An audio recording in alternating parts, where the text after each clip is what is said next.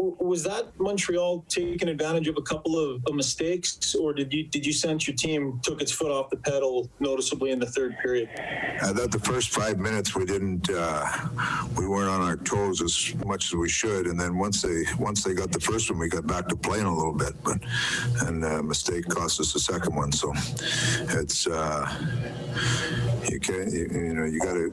The best way to protect the lead is to play in the other team's end, and we were just first 5 minutes or so too passive. Didn't do enough forechecking to give us the momentum we needed. Guillaume Lafrancois, La Presse. Hi, Dave. Both Connor and Leon have yet to score in those 5 games against Montreal.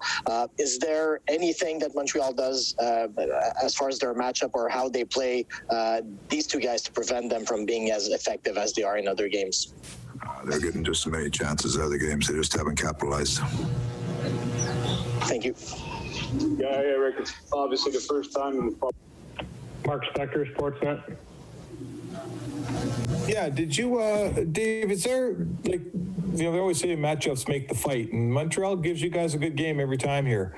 They don't, it's tight, and you guys don't sort of get some of the things done you do against other teams. Is there just a style that they play that makes for good hockey against your team?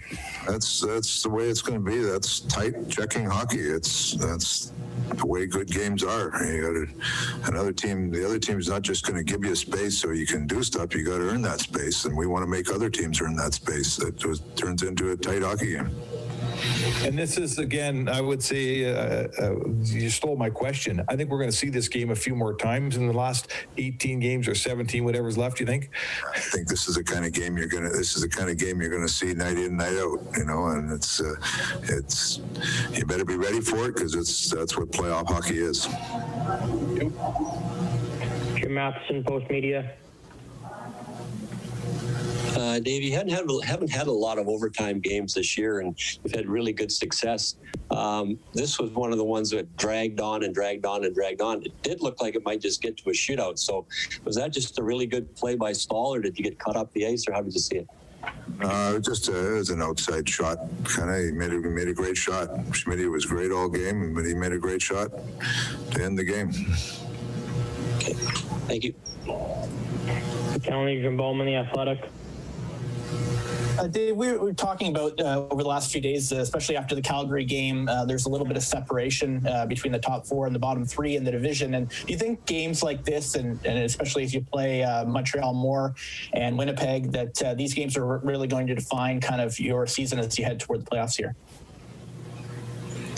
Well, all the teams, like you talked about, the 4 teams that, are at the top of the division are all, they've all played well all year long, and we put ourselves in that group. So you're going to play good teams. It's going to be a battle every night. You got to find ways to win and find ways to play well in games that are going to be hard games. You guys have seemed to do that, finding different ways to win, and ultimately, obviously, tonight that didn't happen. But do you think that's kind of the characteristic of your team, is doing that? And was there something different that tonight that didn't allow you to do that? Like I said this morning, our team is maturing. We're finding ways to try to get better. You recognize situations in the game that when you're not playing well, you got to get out of it, and when you're playing well, how to keep it. And that's just a process you go through all year, and every game is a new challenge with that. Terry Jones, Post Media.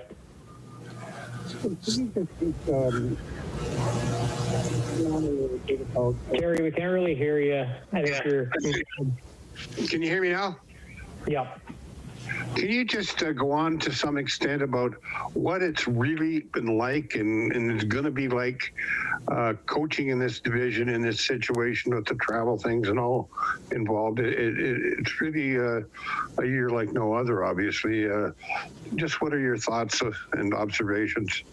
You know what, Terry, we prepared for it at the start of the year. We knew there was going to be challenges, and we knew there was going to be, at times, some quirks thrown into it. So, for the most part, we've handled it very well, and the attitude of the players has been very good. You just, whatever gets set in front of you, you got to accept it and move on. And some of the travel has been a little different than other years. It's obviously different going to play the same team, a couple times in a row or 3 times in a row. So it's been a different year all the way around, but I think our players have handled it very well. And as much as there is some challenges, there's been no complaining. It's just going about our business and trying to become a better hockey team. And can you sort of pinpoint what it's like to coach Edmonton? Because in this situation, there's no fans in the stands. Do you have the same kind of feel that you had in your previous 2 deals? Well, coaching Edmonton is in a Canadian market is, the interest and just the passion for the team is unbelievable.